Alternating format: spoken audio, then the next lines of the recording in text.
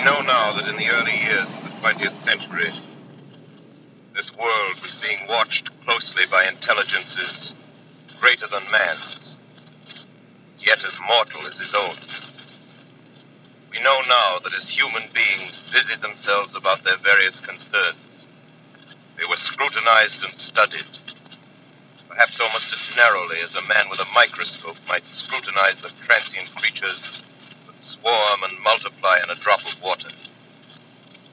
With infinite complacence, people went to and fro over the earth about their little affairs, serene in the assurance of their dominion over this small, spinning fragment of solar driftwood, which by chance or design, man has inherited out of the dark mystery of time and space. Yet across an immense ethereal gulf, minds that are to our minds as ours are to the beasts in the jungle, intellects, vast, cool, and unsympathetic, regarded this earth with envious eyes, slowly and surely drew their plans against us. In the 39th year of the 20th century came the Great Disillusionment. Near the end of October, business was better. The war scare was over. More men were back at work. Sales were picking up. On this particular evening, October 30th, the Crosley service estimated that 32 million people were listening in on radios. Hello, ladies and gentlemen. It is Michael C. Bouchard, the host of the Night Stalker podcast. This is episode number 83, entitled A Search for E.T. During this episode, we're going to be talking about what the actual possibility of spacecraft and aliens making contact with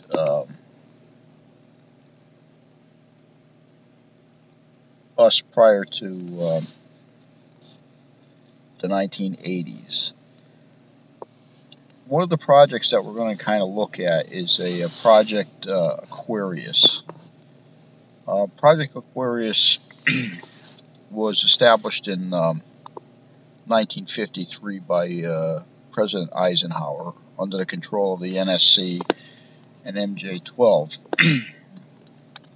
later in 66. MJ-12 was a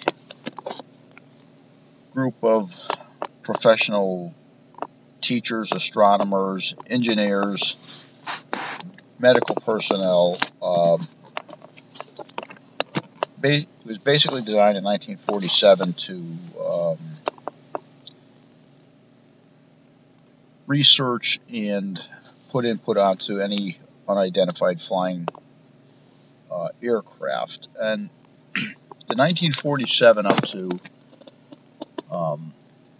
the early 50s was somewhat interesting, because what happens in this case is we mistakenly put Area 51 as a pinnacle or the datum point for all of this type of research, which is not really the truth. You have to remember, the reported crashes of Roswell were in 47. There were other crashes, and we'll get to those, prior to Area 51 even being built. 51, for the most part, Area 51 wasn't actually built until 1955, which leaves a lot of questions or a lot of open holes, because we seem to relate the Roswell crash of 47 with Area 51, which so my thought on that is, okay, well, so if we got spacecraft and we got dead alien bodies, where the heck were they before 1955? Well, let's get to Project Aquarius, and there's a reason I bring it up, and I'll get to that later. The information contained in this document classified top secret with ORC Con, which means only the original writer of the document can release documents. We went over we went over MGH-12, the access to Project Aquarius. They were a big part of it. Page 1 of the report contains 16 volumes of documents and information collected by the United States investigation of unidentified flying objects, or UFOs. It also identifies alien crafts, IACs. The project was originally designed in '53, like I said, by Eisenhower, under control of the NSC and MJ-12. For some reason, after '47, we had other projects. We had, we had Area 50, not 51, but Blue Book, the Blue Book. Project Blue Book, which was, I think that was 52 to 69. There were 1,216 sightings. And just remember the dates from that, 52 to 69, and you'll see why I'm talking about that later. The project Grudge was originally funded by the CIA. It was originally classified as secret, but was upgraded to its present classification 69 after Project Blue Book closed. And basically, what they're trying to tell you here is that you're not going to get any information. The first notable contact with what we consider unidentified flying saucers, UFOs, whatever you want to designate them as, was over the Cascade Mountains in Washington State, where 9 flying discs were identified by Air Force Intelligence Center of the Army, the Army Air Force Base, because there were concerns over what these actually were. You have to remember, after World War I and II, there was a lot of espionage, a lot of spying going on. There were a lot of people. The United States, had its handful trying to keep up with what development of technologies of other countries. It says in '47, an aircraft of extraterrestrial origin crashed in the desert of New Mexico. The crash itself was recovered by the military. There were 4 alien, and they have non-Homo sapien bodies. And you know what the really whack thing about this is? They report the object that crashed in '47 as either a silent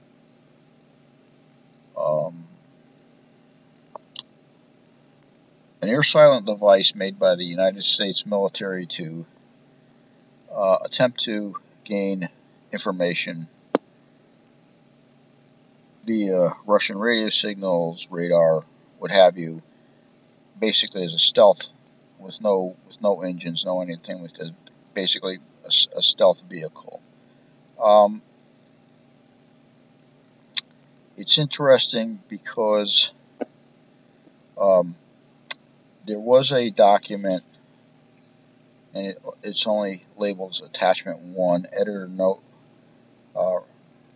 referenced attachments were included in the information provided by Lee Graham. Don't know who he is, but I would suspect he's somebody that has to do with that.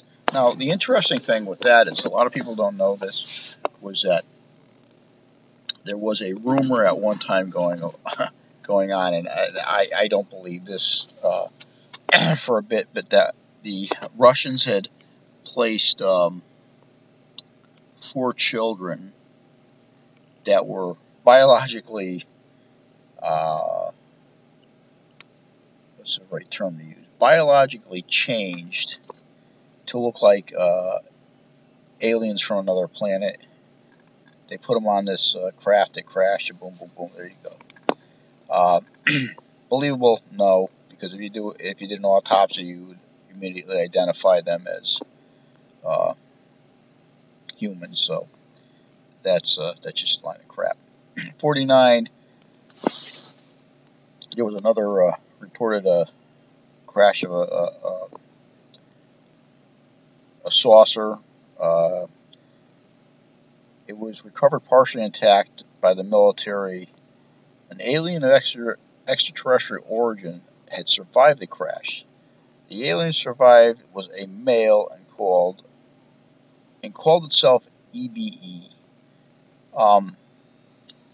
The alien was thoroughly interrogated by military intelligence at a base in New Mexico. The alien's language was translated by means of pictographs. Wouldn't say that's very. I don't believe that. It just listen. Either you understand what the bastard's saying, or he's drawing pictures. One or the other. You can't interpret his language by pictures. You know, I mean that's just hocus pocus. But here's an interesting thing. I want you to keep this in mind and you'll see where I'm going with this later. It was learned that the alien came from a planet in the Zeta Reticuli star system. Approximately, they say 40 light years from Earth. It's actually 39.8. However, where the wind blows and the bullshit flew is up until today, even with our high-powered telescopes and satellites that are out there, there are no known planetary systems in that the Reticuli constellation. So I don't know where this came from. EB lived until June 18th of 52. He died of an unexplained illness. He provided valuable information regarding space technology, origins of the universe, exobiology matters.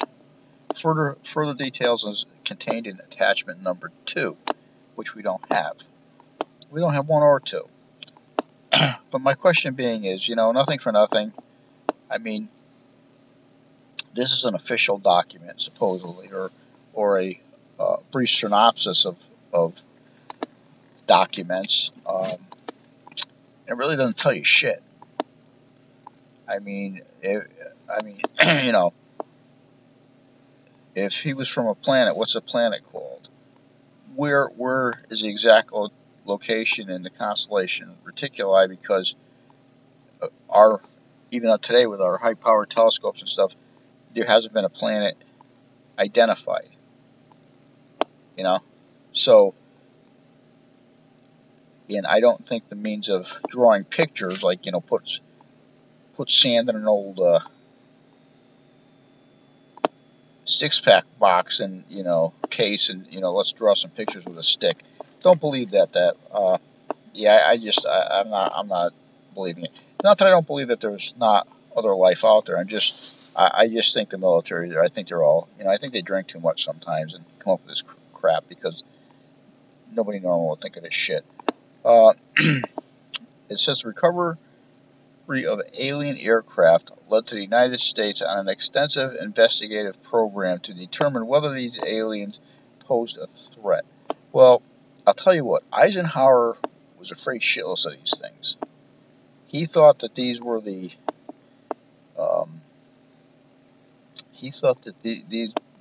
beings, or whatever we want to call them, was death within itself. So, but here again, we keep jumping back to 49. Newly created Air Force initiated a new program. They actually initiated several programs. 49 was Grudge,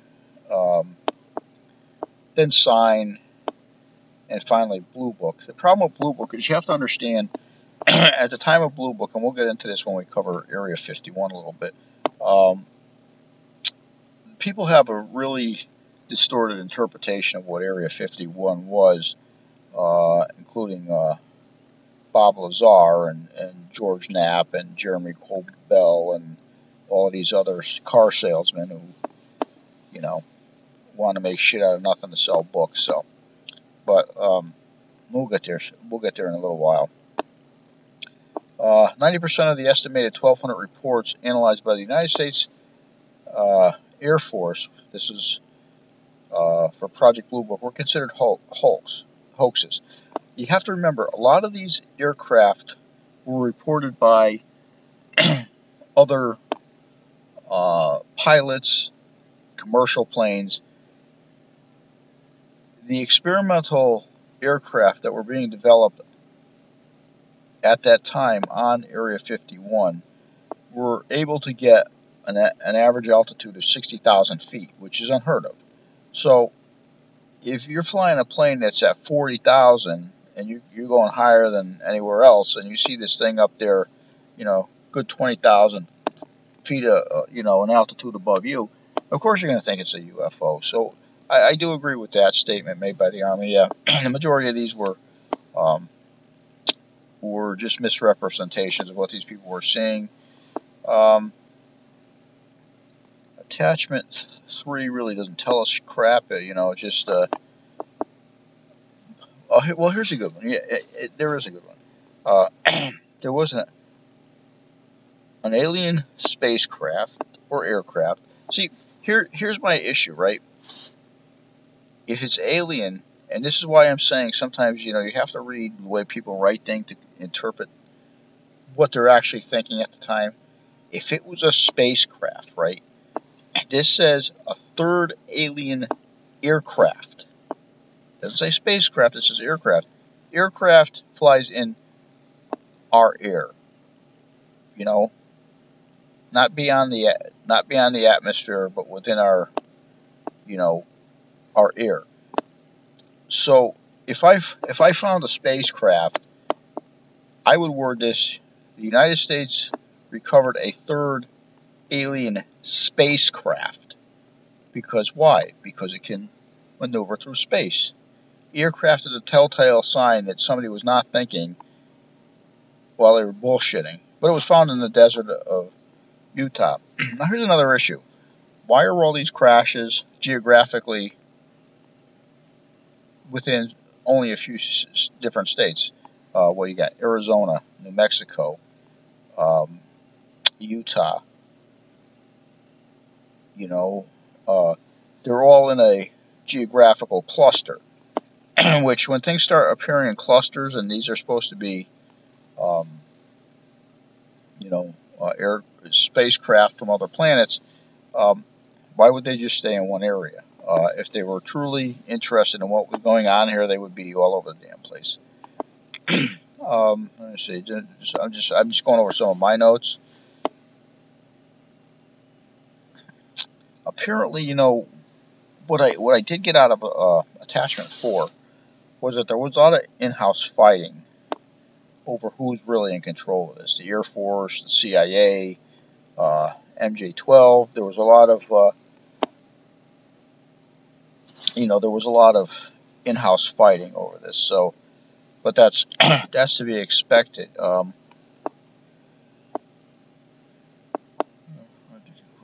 Project Aquarius was interesting because Project Aquarius was the one that we had this EBE or EB or whatever the hell we want to call them, an actual living biomatter, whatever kind of person thing it was.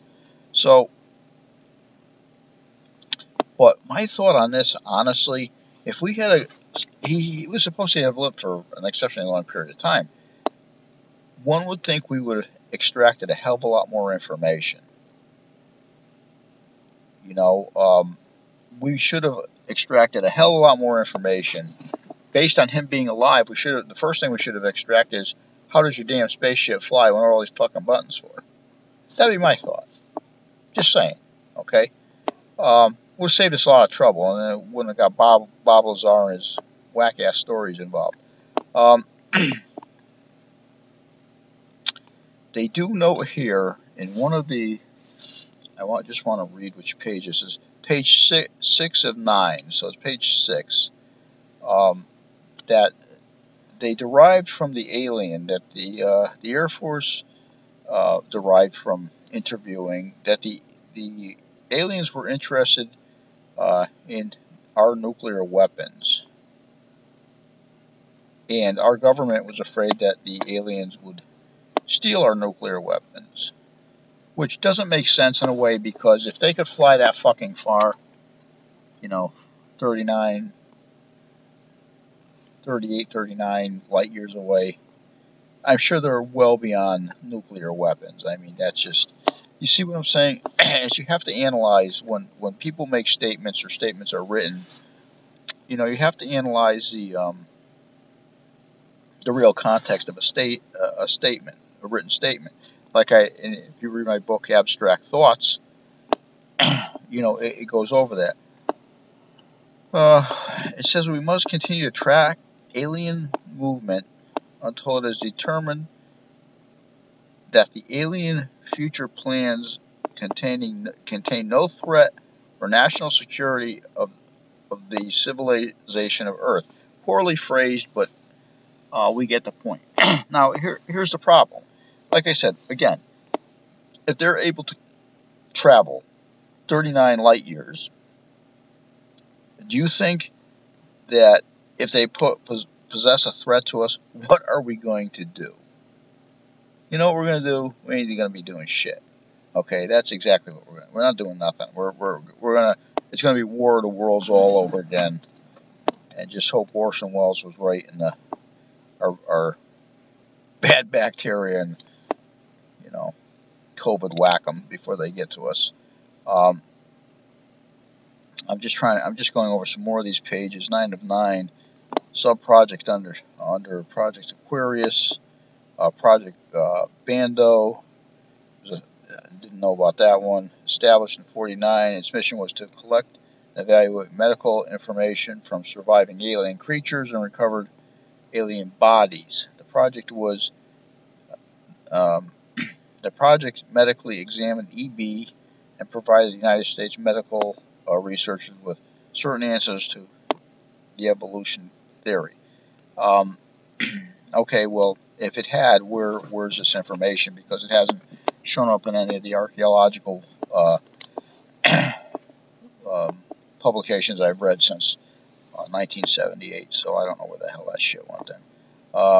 Project Gleam in 54 became a separate project in 76.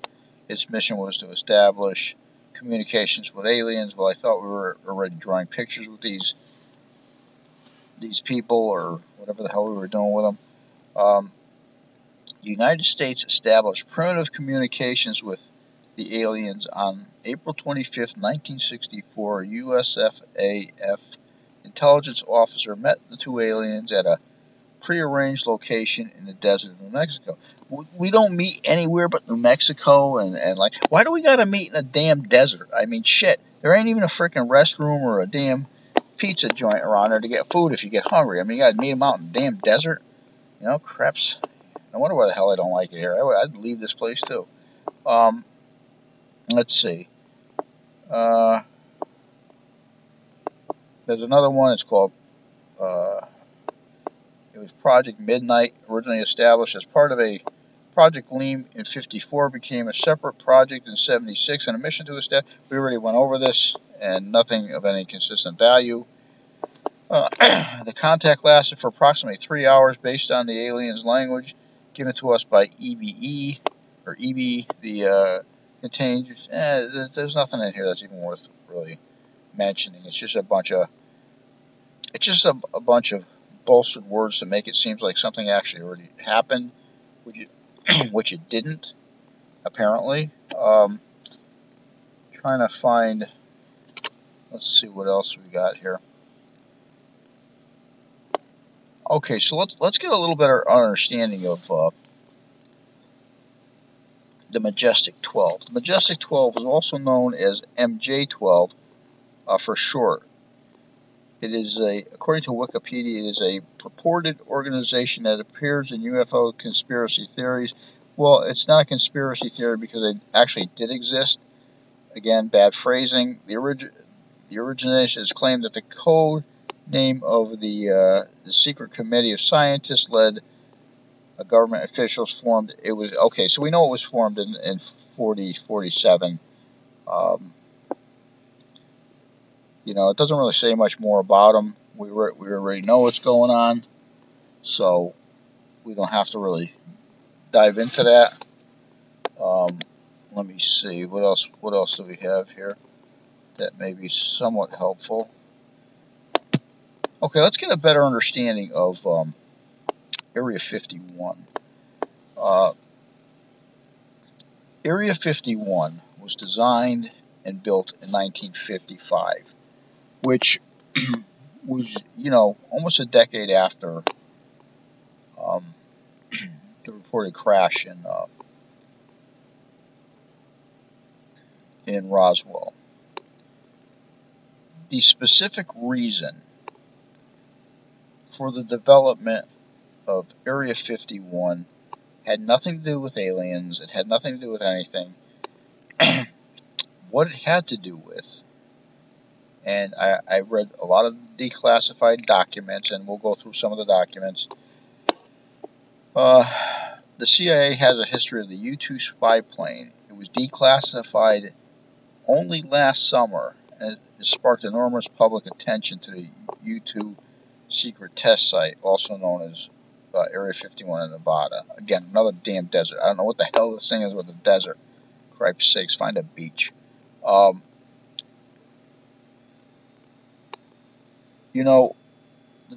document 1, 2 doesn't really show anything. Document 3 holds a lot of photographs. Document 4 and 5 release of photos of the facilities taken by Skylab. I mean, we already know what the hell the facility looks like. One of the initial aircraft was the F-17 Stealth. Now, I can see these being, they look like a spaceship. They look like a spacecraft.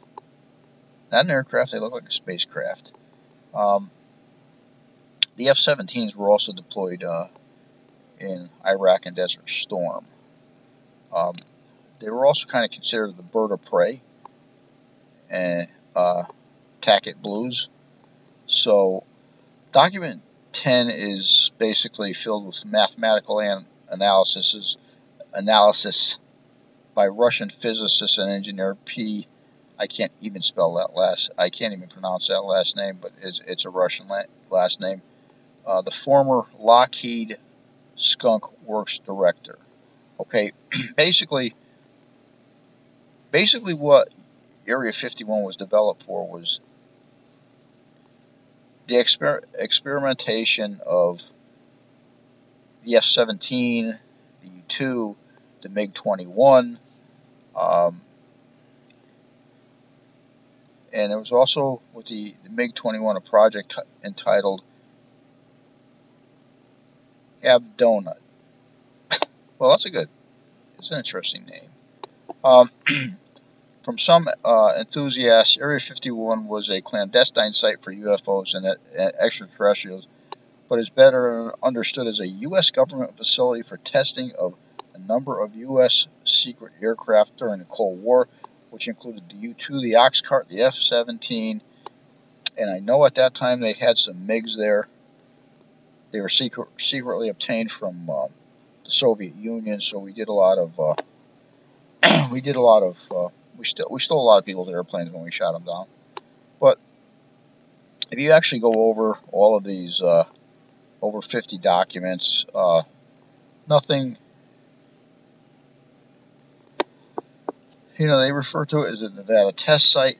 There's nothing in any of these documents indicating that there were any type of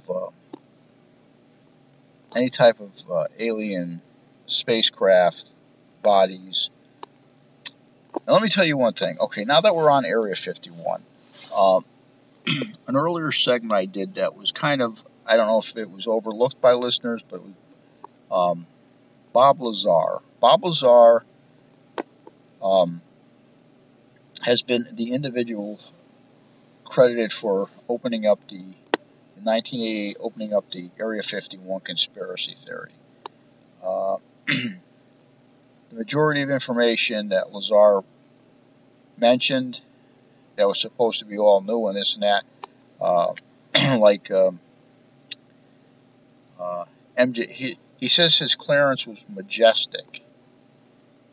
Well, no, it wasn't, because the Majestic 12, their clearance was majestic, and you definitely were not part of the Majestic 12, which was there in 47, almost 40 years prior to 31 years prior to your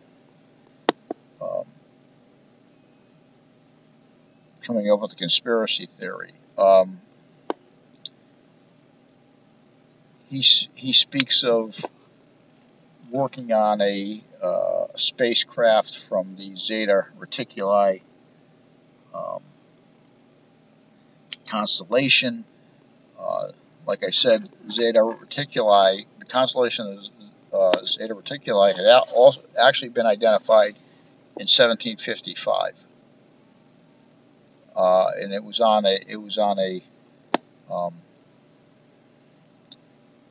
chart made by an astronomer at that time.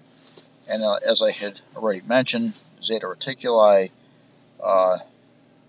even with the use of our high-powered telescopes and satellites, has not produced any evidence that there is any type of planetoid, or any other type of solid object in that area. So,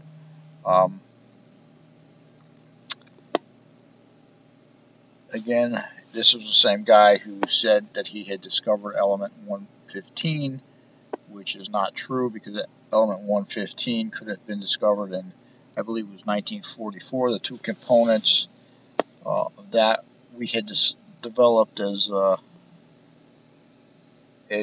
chemical compounds already, and they showed up on the periodic charts. The combining lifespan of those two elements is milliseconds. So, and if it's found over 110, it is not a solid component or element. It is a manufactured component of two or more elements, components, whatever one wants to consider it. The interesting thing was, I got a good frickin' laugh out of this one, is that he says that he has never failed a polygraph test. Well, that's not exactly true, because he took a lot of polygraph tests that he never passed. His education level that he says he has never been confirmed. He reports that the federal government had raided his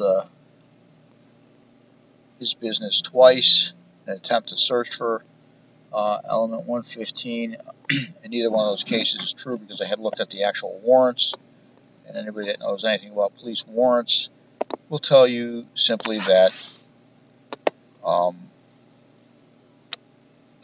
warrants specifically identify locations and what they are looking for. Neither warrant mentioned element 115. They were looking for basically what they considered biohazard or radioactive chemical compounds that Lazar's company had been shipping over state lines. One was actually used in a homicide, so his story about them looking for element 115 is not true. And then again, I love this in his interview, and this was an interview with Jeremy Corbell. You know what? Two corkscrews, I swear to God. Corbell pulls out this thing that Lazar said that he was in a top secret area. And by the way, he was only he worked for a subcontractor. He was never directly hired for Los Alamos as an employee. He shows up in their telephone book as a subcontractor. If you look on the side, it'll give you the initials of the company he worked for. He says that he had to go through it. Now, this was 1988, remind you. He made these claims that he used to have to put his hand on this pad, and it would read his bone structure, density, yada, yada, yada, yada.